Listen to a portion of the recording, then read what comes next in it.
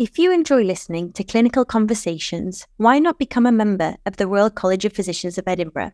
Our membership provides you with access to the RCPE educational portal, the live evening medical updates, and you have options to view the symposia both in person or online. If you would like to learn more about this, please go to the Royal College of Physicians of Edinburgh website.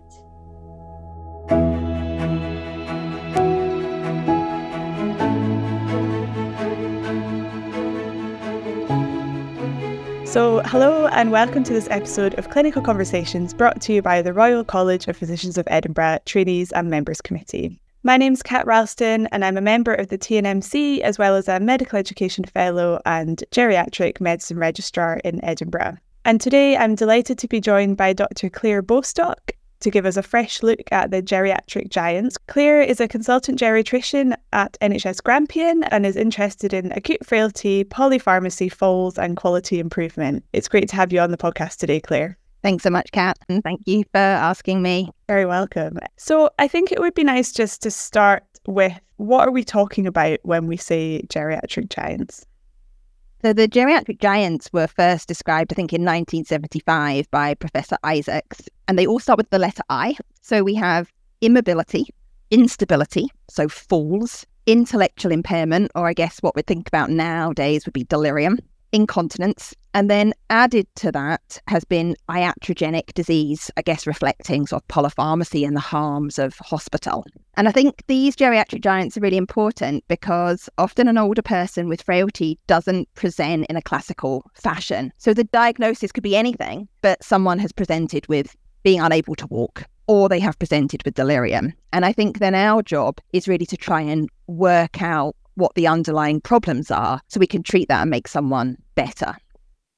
Yeah, absolutely. That's a really nice description. And you've mentioned frailty there, and these geriatric giants have also been called frailty syndromes. So there's, of course, a link to frailty. It might be useful just to maybe define frailty for the listeners if they might not be aware of that, and also think about how these two things are linked.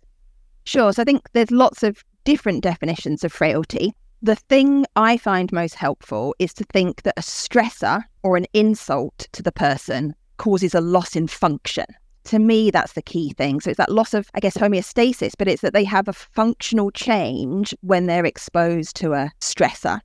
And I think that stressor in frailty typically produces one of these frailty syndromes, or a decompensated frailty syndrome, or a geriatric giant, if you like.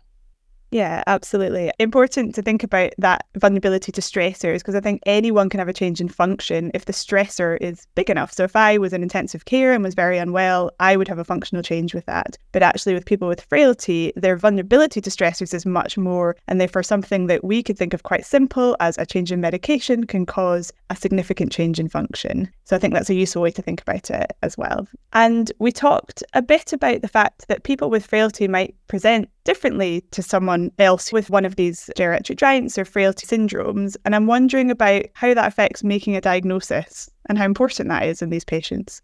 Yeah, I think that's really important because it's so easy, I think, when we're busy in the hospital, especially this time of year when everything's under pressure, just to sort of assume that an older person has something like a UTI when actually that isn't the diagnosis, and often to think, oh goodness, there's someone who's come in with a fall. Whereas actually we really need to use our diagnostic skills, I think our detective skills, to work out, well, what's really going on? Who is this person in front of me? What are they usually like? And what has changed so that they've come into hospital? So I think we really need to be really open-minded about gathering as much information as we can, particularly collateral information. So I think one of the most powerful tools that we have is actually the telephone with consent, where possible, if we can pick up the phone and speak to a next of kin, a carer, care home staff, and find out what's been going on and what this person's really like. To me, that's one of the biggest opportunities that we have.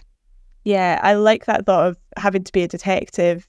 And, you know, we work in really busy times and that can feel challenging, but that can be the difference between someone having a good outcome and a very bad outcome. If we have the cognitive bias to assume everything is a UTI and not think about, well, what else could it be and what else might be going on, that can make a big difference to that patient. So I think it is important. And also a false economy in terms of bed days and admission rates if we're not thinking outside the box with these patients.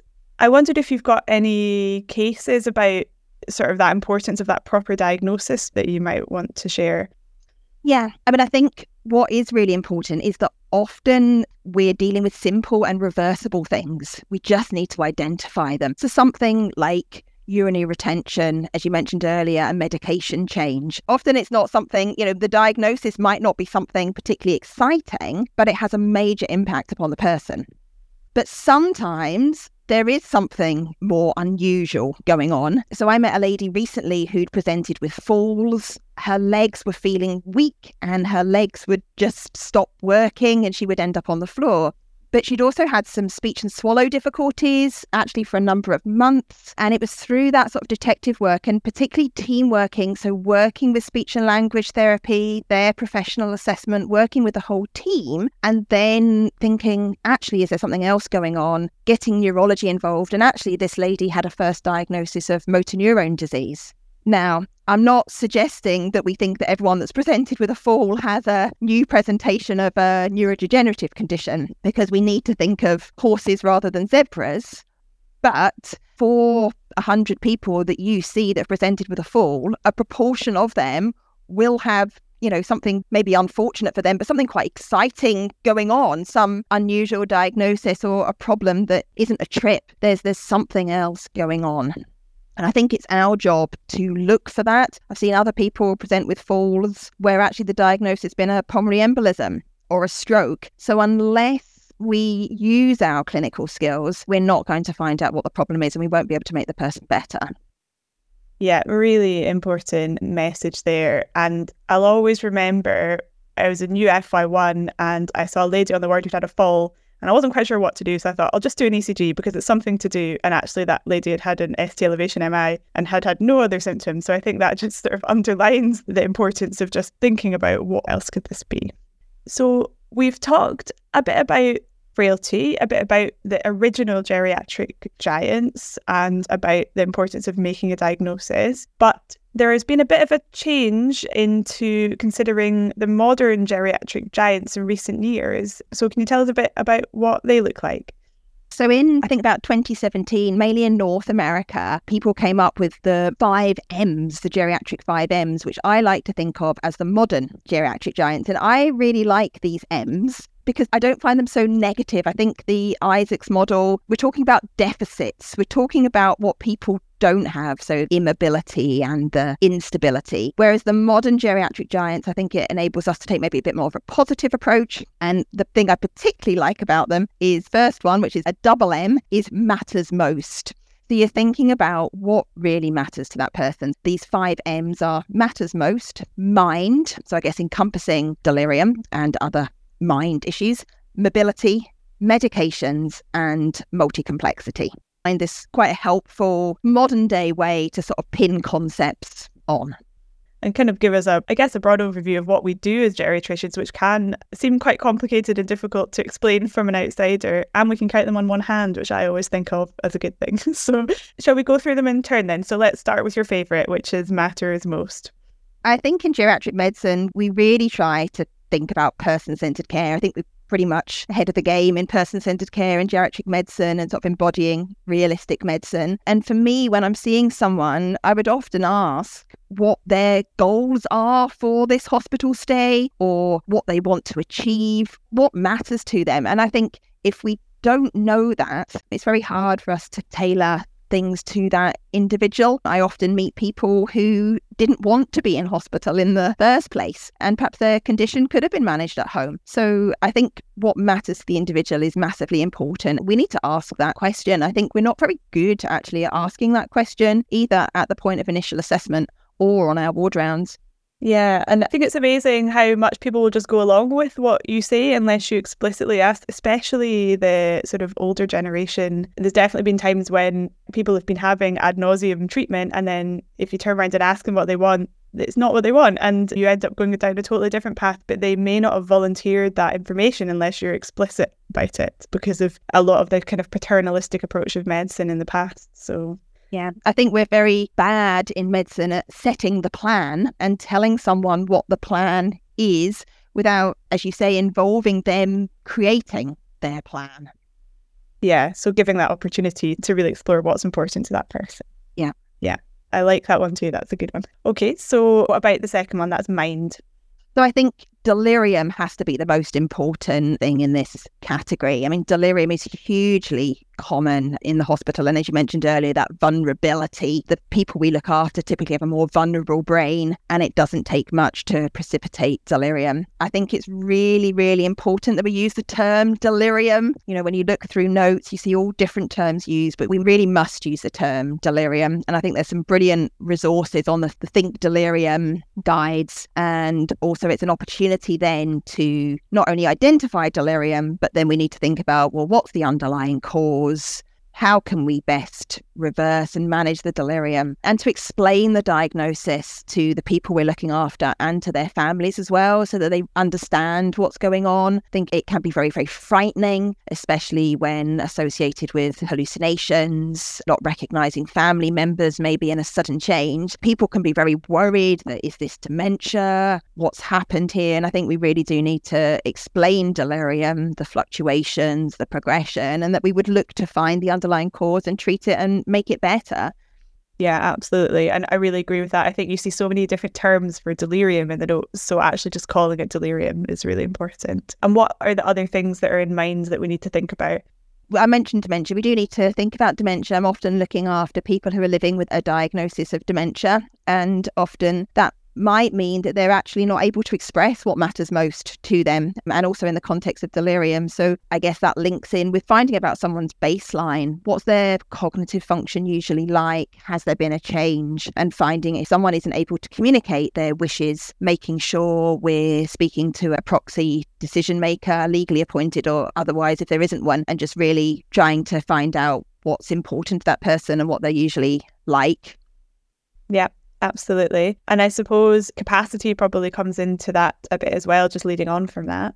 I think definitely, because when we think about comprehensive geriatric assessment, we're thinking about how to help someone and discussing treatments and treatment options. I need to know whether that person can make informed decisions about treatments that I might be offering or investigations. And often we might need to support someone to make those complex decisions. Absolutely. And should we just touch on mood as well as a potentially an influencer here? Yeah, definitely. And I think mood often could overlap with all of these. And I think it's really, really difficult often when you see someone in hospital, they're out of their own surroundings. Are they depressed?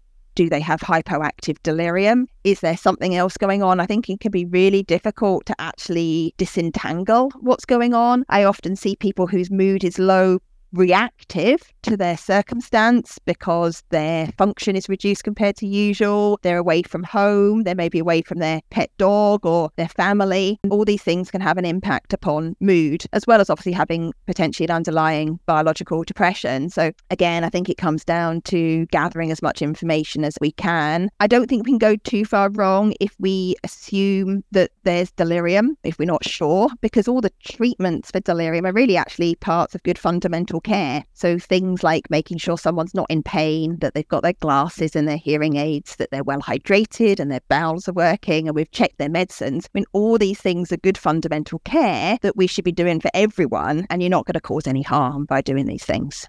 Yeah, I like that as a thought. I haven't really thought about it like that before, but you can't go wrong if you're treating as if it's delirium. Grand. So I think that probably covers mind. So shall we move on to mobility?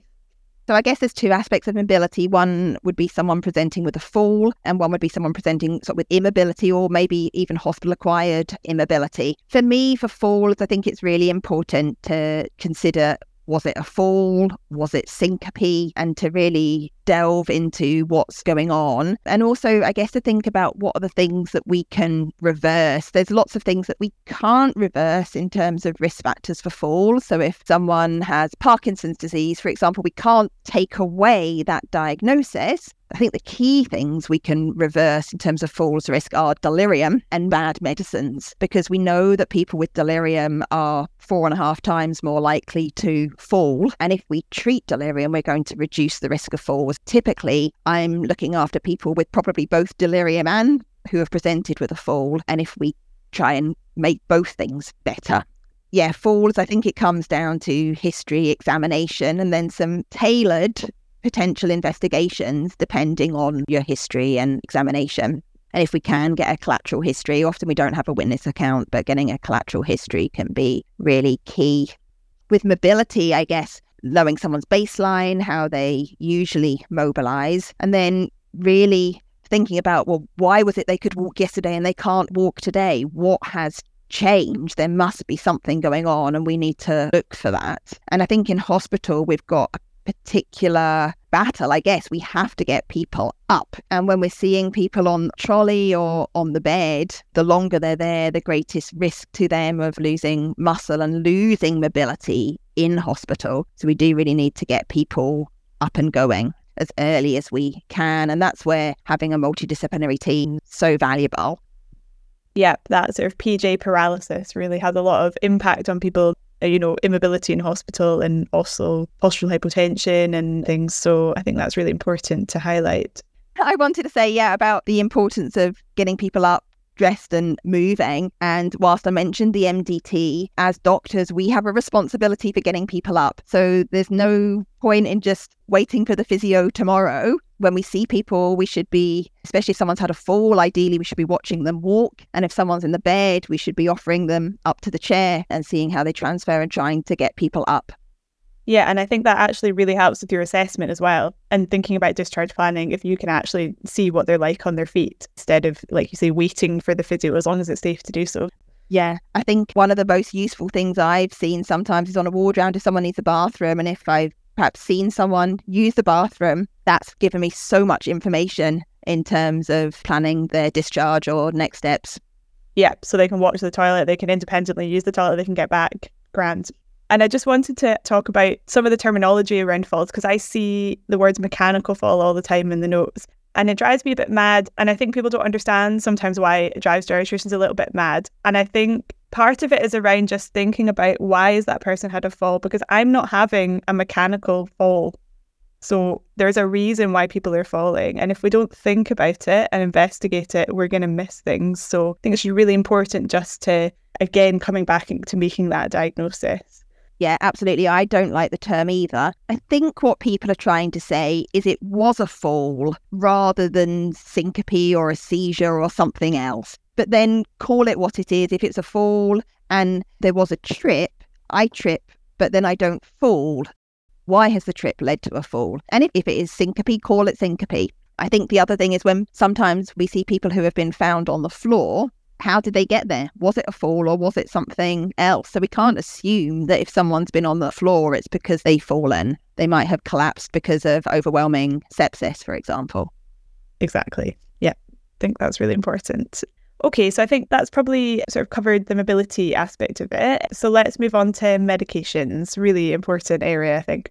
Yeah, so I think, as I said earlier, medicines is something that I think we've got the power to change, because if we stop a bad drug, we can make someone better often. I think it's really important we need to find out what medicine someone's actually taking. What they're prescribed and what they're taking might be two different things. And then we need a systematic approach to those medicines to know what the indication is for a particular medicine. And is that indication still relevant? Is the medicine still of benefit? I think here the Scottish polypharmacy work is brilliant, and we can put a link at the bottom to the Scottish Polypharmacy website and app, because for me, that's something I would often refer to. And I think it's a really good approach to reviewing medicines, because I think sometimes it can feel a bit overwhelming when someone's admitted on 20 drugs and you think, where do I start? I like to think that there isn't a right or wrong answer, because it depends on the person, it depends on what's important to them. And some people are happy to make lots of changes at once. Some people would rather make one change at a time. Obviously, if someone presents with an acute kidney injury, there's some medicines you're going to just have to stop straight away. But sometimes it might be a bit more gradual. And I think you just do need to tailor it to the person and how they want to play things.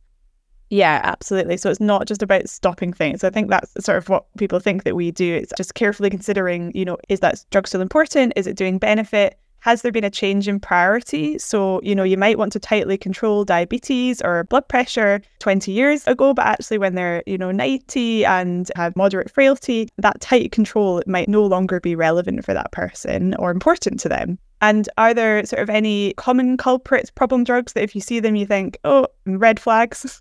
Yeah, I mean, we don't like anticholinergic drugs. They're particular bad drugs for people living with frailty because of the side effects of dry mouth, constipation, increased risk of falls, increased risk of cognitive impairment in both the short term and the long term. There's lots of medicines. There's some classic anticholinergics that we'd all know, like oxybutynin. And then there's other medicines that may have some anticholinergic effect that we wouldn't classically think of anticholinergic. And again, there's scoring systems that you can look through to help with that. I think the other drugs that we have caution about, particularly sedative drugs, particularly like your Z drugs, like your zopiclones and things, and often analgesics may have sedative effects as well. But I think you'd mentioned earlier about we've got a reputation, I think, in geriatrics of stopping drugs. And I always think we've got that reputation of coming out with our pen and crossing everything off. But I think we do need to remember about starting medicines. So if someone's sore, they need analgesia, and we're passionate about constipation and treating that with laxatives. And so there are medicines that we need to remember to start. It's not all about stopping drugs. I think that's really important. Yeah, it's such a good point. And I think the other thing is anticoagulation in AF needs to be sort of a positive decision that's made with the patient and something that can reduce the risk of a lot of disability and might be really important to that person. So not assuming that person has one fall, let's stop the apixaban, thinking about that quite carefully. Grand. And let's cover the last one. So that's multi-complexity. Yep. So for me, multi-complexity is more than comorbidity. And it's very easy to accumulate comorbidities, diabetes, hypertension, COPD. And actually, less than a fifth of people with multimorbidity have frailty. And lots of people with frailty don't necessarily have multimorbidity. When we're trying to identify who would benefit most from our care, it's not necessarily someone living with 5 conditions, because they may be living with 5 very well-controlled conditions and they may not have frailty. However, we do definitely have a role in balancing multiple conditions. But for me, that multi-complexity is a bit more than multimorbidity. I think it's often one of the things we have to do more than anything is balance risk. So looking at the risks of someone being in hospital, we're often faced with families, sometimes even other healthcare professionals, who think it's far too risky for this person to be at home, when actually hospital might be the riskiest, probably is the riskiest place for them to be. So I think a lot of the multi-complexity we do is actually managing risk, looking at complex social situations and dynamics, looking at vulnerability, not from the sort of homeostatic vulnerability, but thinking about if people are vulnerable through other reasons, maybe through dynamics or financially vulnerable. So I think the multi-complexity is a lot more, as I say, than managing lots of conditions. Yeah, absolutely. I think that's a really useful way to think about it. And important to highlight that actually multimorbidity does not equal frailty, which I think sometimes gets lumped into the same box. Okay, so we've talked about the 5 M's, which seems like a really practical, helpful way to think about the approach to a patient who's living with frailty. And I'm wondering, a lot of our listeners might be working at the front door in A&E or in acute medical units. What should our approach be when we're seeing these types of patients that are coming in? So it's everyone working at the front door will be looking after older people with frailty and seeing people present. And I think about 40% of the admissions to hospital are older people and taking up a large proportion of hospital bed days. So we all need the skills to look after older people with frailty. We can't just leave it to geriatric medicine. It's part of all of our skills. I think when we're seeing someone at the front door, it's really useful to understand how that person lives, what their background is, what their functional baseline is. And as I mentioned earlier, that's often getting collateral information and finding out what's been going on. I think often the clinical frailty scale is used as a screening tool to try and identify the people at greatest need of early comprehensive geriatric assessment and early intervention by specialist teams, because obviously the quicker we get in as that multidisciplinary approach and the quicker we get someone up and moving and thinking about home, then the less likely they are to come to harm. But I think the clinical frailty scale, there's certain caveats, and I think there's sometimes a sort of lack of understanding. You see the pictures and you see the person on a trolley or on the bed, and it's very easy to see someone in a hospital gown on a trolley who looks frail. But actually, we need to drill down, and the clinical frailty scale does have some key explanatory notes to it, and it has to be part of a clinical assessment. So with other information to inform your assessment, and it's how the person looked 2 weeks ago, how they were functioning 2 weeks ago. So it's not how they are now. looking unwell in a gown. And on those notes, I really like the fact it says that the clinical frailty scale, it should be sensed, described and measured, and that we need to verify the information. So if the person we're looking after might give us a good account of their daily function, but we might want some corroborative information as well. And we really want to sort of drill down into changes in function. So maybe what's been happening beyond 2 weeks, what's been happening over the last 6 months, maybe what's been happening over the last year, and just get a real feel for change and what's been going on there. Yeah, absolutely. I think that's important when you're thinking about that assessment for frailty. And we've already talked about the importance of making a diagnosis and really having a detective mindset when thinking about seeing these patients at the front door who may present atypically to your 40-year-old who has pneumonia. And can we talk a little bit about the management of these patients when we're seeing them in acute assessment? So I think your management has to start from your basics of history examination, investigation. And I guess if someone's presented with a frailty syndrome, why is that? What's going on? In our department, we've actually used quite a few sort of checklists and things. And one of my colleagues, Dr. Kazlaker, developed a post-take ward round checklist. So we're thinking routinely about what's the calcium level, as a possible cause of delirium that's been missed. Are someone's bowels working? Have we checked the medicines? You mentioned the ECG earlier. Have we done an ECG? Have we seen the ECG? So having that systematic approach to dotting the I's and crossing the T's, what's caused the change in this individual? And I think then that early team assessment, I'm really fortunate to work with some brilliant therapy colleagues at the front door and to really get in early to have a team assessment of that person's function and can we get them home? Yeah. I think the can we get them home question is really important. And I think that's probably changed for me since when I was in FY1, FY2, as you become more senior, because I think the first thing I think when I see someone is, can we get them home, or what do we need to do to get this person home? And that's part of your clerking, part of your first assessment. Because I think sometimes it can feel like we have an admission bias for older people. Person comes in to A&E and we just think, oh, we'll just admit them to medicine. And it's so easy to do that. And it's actually really hard work sometimes to get someone home. But you've talked a little bit about the harms of being in hospital for this group. And I guess the importance of trying to do what matters to them and to think about home. I don't know if you've got more to add on that kind of thing. It just feels important to me.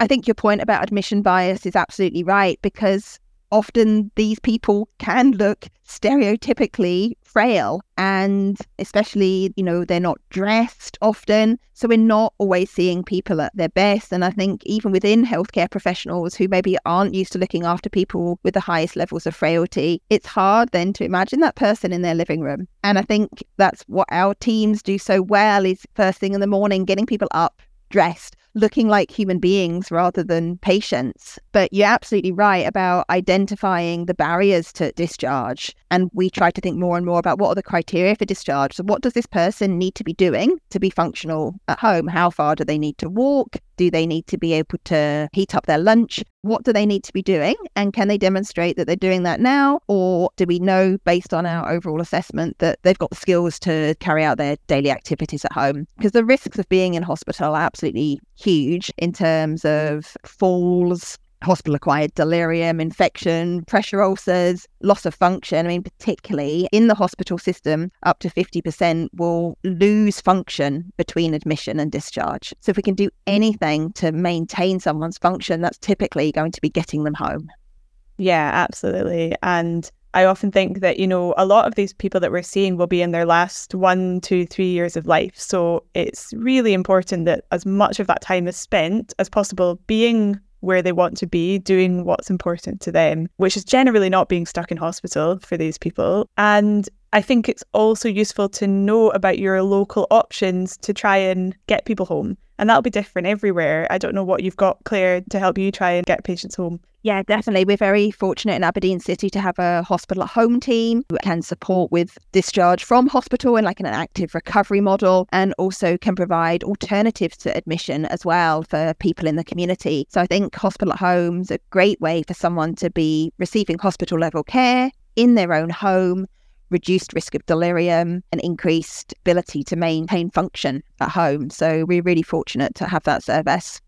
Absolutely. I think it's a great service, and hopefully that'll be expanding to more places as time goes on. I know in Scotland, certainly, there's been a massive expansion over the last few years. Okay, so I think we've had a really good chat around the geriatric giants, the new 5Ms, and a way to think about the approach to patients living with frailty, thinking about the importance of doing a detective assessment of patients who are presenting at the front door, and making a management plan that's collaborative and is focused on doing what matters to that person and is in their best interests. I wondered whether you've got any sort of final summing up thoughts or important messages you want anyone who's listening to take away into their practice.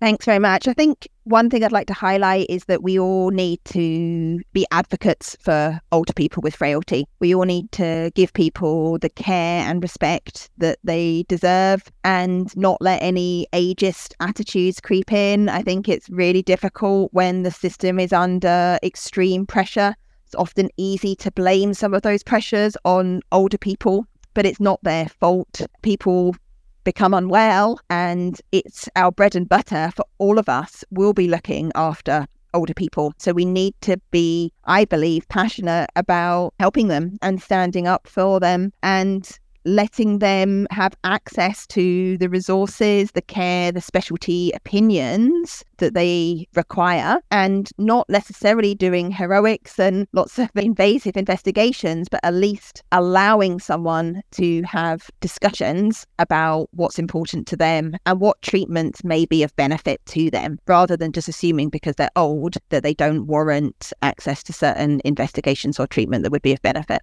Really important point. I think people can just be put off by age sometimes as a number, and that we really need to be thinking about the reversibility of what is happening to that person. And if that person has a reversible problem and that's what they would like, we should be doing our best to treat that problem. So yeah, I think that's a really nice point to end on. Thanks so much, Claire. That's been a really interesting chat, and I hope the listeners have enjoyed it and learnt something about frailty at the front door.